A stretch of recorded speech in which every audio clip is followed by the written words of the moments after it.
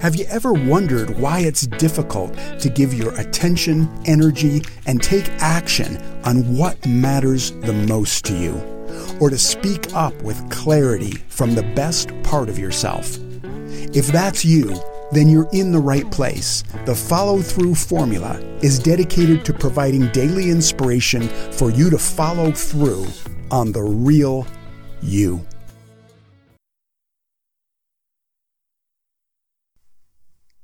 Hey there, friends. It's Rick Lewis once again with the Follow-Through Formula podcast. This is me following through on another day of talking about what matters most and how you can take consistent action on what matters most.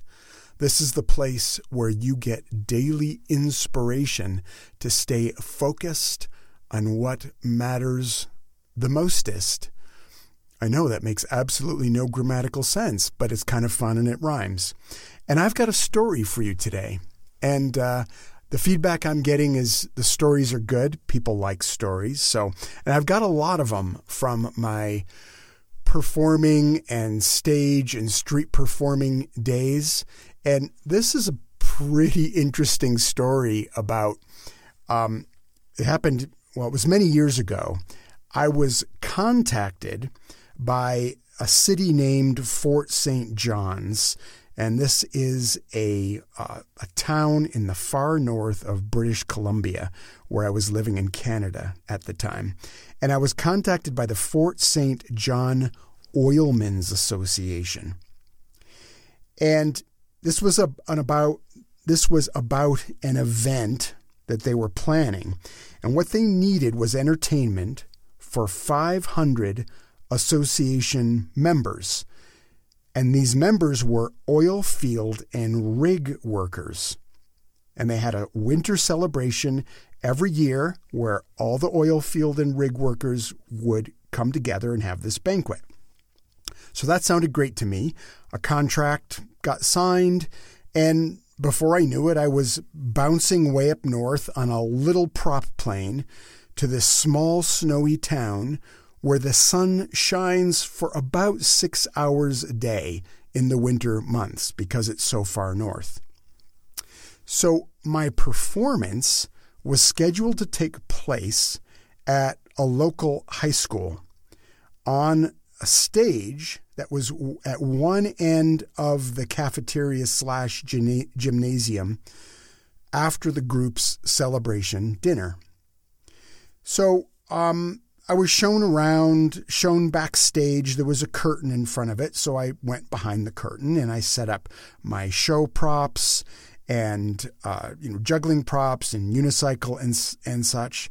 And I was standing behind this old red velvet curtain after dinner when the announcement was made that it was time for the evening's entertainment. So I was getting excited, as I usually do before the start of a show, looking forward to entertaining these men. And it was vast majority, it might have been 99% men in the room. And they were full of energy and excited and very vocally engaged, we'll say it that way, until the MC asked them to put their hands together for juggler Rick Lewis. The curtains opened to complete silence and stares because no one had bothered to mention to me that the only form of entertainment that had been provided to these men in the previous 20 years of the banquet had involved a boombox and a person of the opposite sex trained in the slow and methodic removal of various pieces of clothing. So when that curtain opened, first there was silence and this long stare, and then the loud booing of the crowd filled the entire auditorium.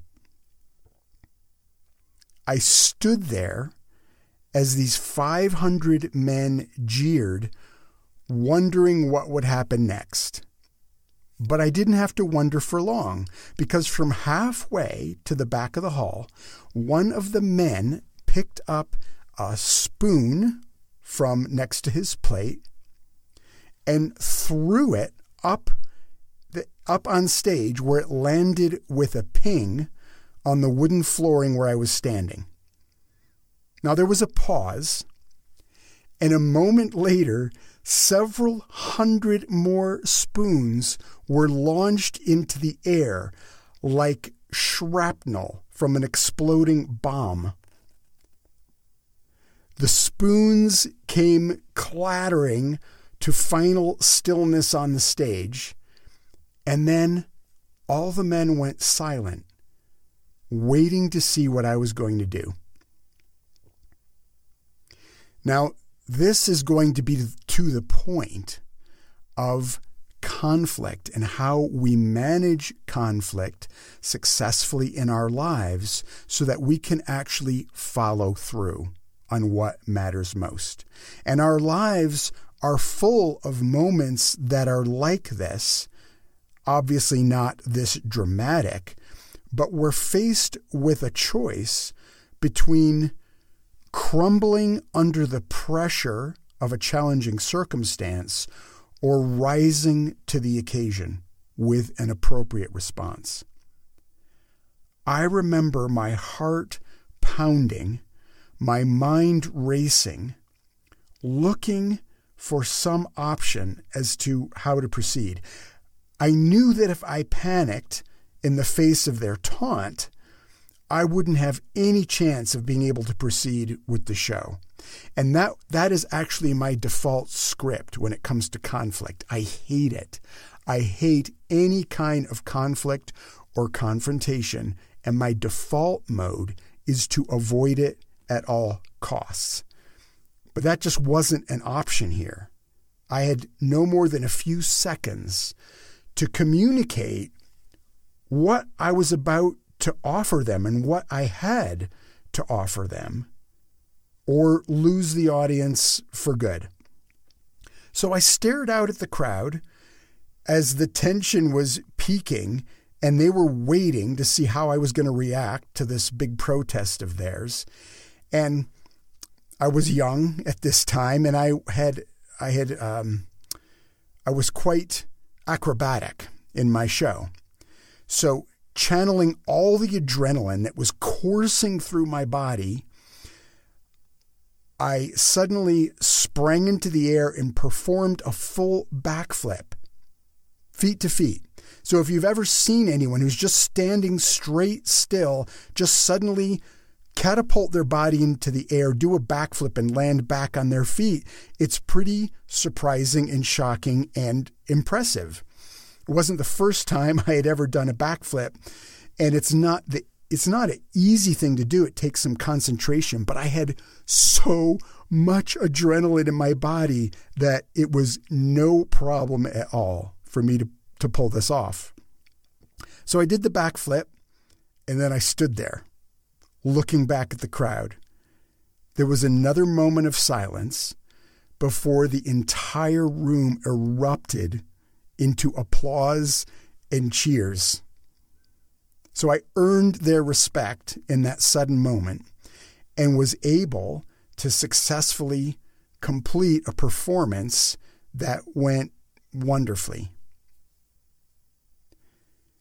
You can probably remember times yourself in your life when the creative tension of a dramatic or a situation with necessity drew forth maybe the best that you have to offer, or maybe a way of working in that circumstance that isn't your ordinary default. And when it comes to conflict, being able to switch to an alternative conflict style than the one we usually default to is very important. And I'm going to talk about this more in a second. But just to complete my story, every one of those oil field workers left there smiling, laughing, slapping each other on the back in a spirit of having had a great time. And it's a great feeling when dicey situations work out, but I had to stretch outside of a comfort zone in terms of a conflict style to facilitate that result. So here's what you need to know about conflict styles. There are 3 basic conflict styles, and almost everyone defaults to one of these styles on a consistent basis and avoids the other 2. So the 3 conflict styles, when conflict is present, the first one that a third of people default to is the avoider. And that's like me. If conflict is present, I'm going to find a way, if at all possible, to just steer around it, pretend I don't see the tension in the air, pretend there's nothing that has to be worked out, and just try and deny and move on and not even acknowledge that there's any potential for conflict here. So the avoider is the first style. The second style will acknowledge the conflict, but acknowledge it in terms that have them responding in a very adaptive way. This is called the accommodator. And the accommodator is the person who notices there's some tension in the air. They'll often insert themselves in a situation where 2 other people are potentially in conflict, and they're going to try and rescue the situation and make it all good between everybody and make sure that there's communication and everyone hears each other and no one gets too bent out of shape. The accommodator is the one who's going to tiptoe around like an office tyrant or bully and try to make everything smooth in advance so nothing sets them off. The accommodator is also trying to avoid conflict, but they don't do it by denying or steering away from it. They do it by moving right into it and trying to make everything okay for everybody. The third conflict style, you can probably already guess what it is the competitor. And the competitor is the one who is going to win at all costs, no matter what. If we get into a challenging conversation or some kind of argument or disagreement, I may listen to you utter half a sentence, but then I'm going to interrupt you and point out why you're not seeing things correctly, why my point of view is superior or more accurate, why my decisions are the ones that we're going to go with because I know better. The competitor is just, when there's a conflict situation, their whole MO is, I'm going to win here. I'm going to prevail. So avoid, accommodate, and compete are the 3 styles. So I want you to just take a moment and reflect, what is your conflict style? What do you default to when there's conflict at play? Do you try and avoid it? Do you try and make everything nice and good between yourself and everybody else by accommodating? Or do you dominate the situation and compete to win? So here's the thing. Here's why you need to know what conflict style you are. Because none of these conflict styles are actually problematic. In fact, to follow through in life in circumstances that are challenging, we need access to all 3 of these conflict styles. Sometimes it's perfectly appropriate to just let something go and let it blow over. There are things that happen that likely will not come up again. They're one-off situations, or it's something that's small. So in the pick your battle department, it's just not worth getting bent out of shape about or making a fuss about. So sometimes the ability to be able to just avoid conflict is a strength. It's a tool you need. The second conflict style, accommodating, in its positive form, is just about being sensitive to other people's point of view, their perspective, their needs, being willing to listen to other people before you make a decision or before you come down heavy on whatever you've already concluded is the right or best thing. So accommodating is also a positive approach in some circumstances when it's warranted. And then thirdly, we all need to have access to the ability to just stand up and in some instances just say, well, you know what? I've heard all points of view, or yes, I'm considering your opinion, but my final decision is this. This is the way I see it. Here's what I need. Or as the leader of our department or our organization, this is my call and I'm sticking with it. Where the problem comes in and where we can get derailed with the ability to follow through is when we only have access to one style. If we're always avoiding and we can't stand up for ourselves and our point of view, that's going to be a severe hindrance to us in some circumstances of follow-through. Similarly, if we're always competing and always have to win, then that's going to be an impedance to follow through if we can't listen to other people and work on a team, or if we can't just let things go. So you get the idea why we need to be able to step into any of these conflict styles as they are warranted and needed under different circumstances. So for me, I had the happy accident of all the adrenaline in my body supporting me to step into an alternative conflict style, which was to compete or to win in that standoff between me and the audience by displaying a alpha type move up on stage. And it worked. And life is like that. We've got to be able to flex and move and show up in a variety of ways with skillful means if we want to be able to follow through.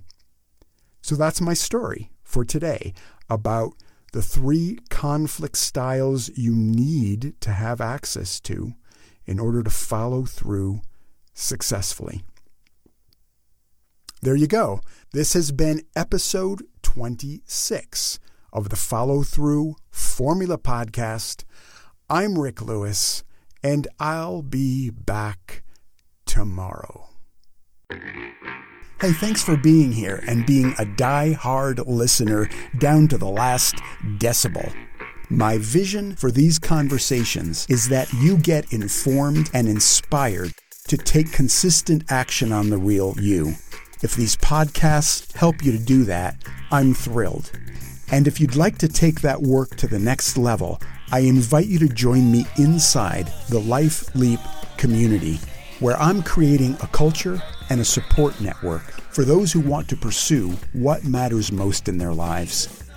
To learn more, just go to gamesforconfidence.com and click on the Life Leap menu item. I'd love to see you on the inside, and otherwise, I'm sure we'll meet again in another episode.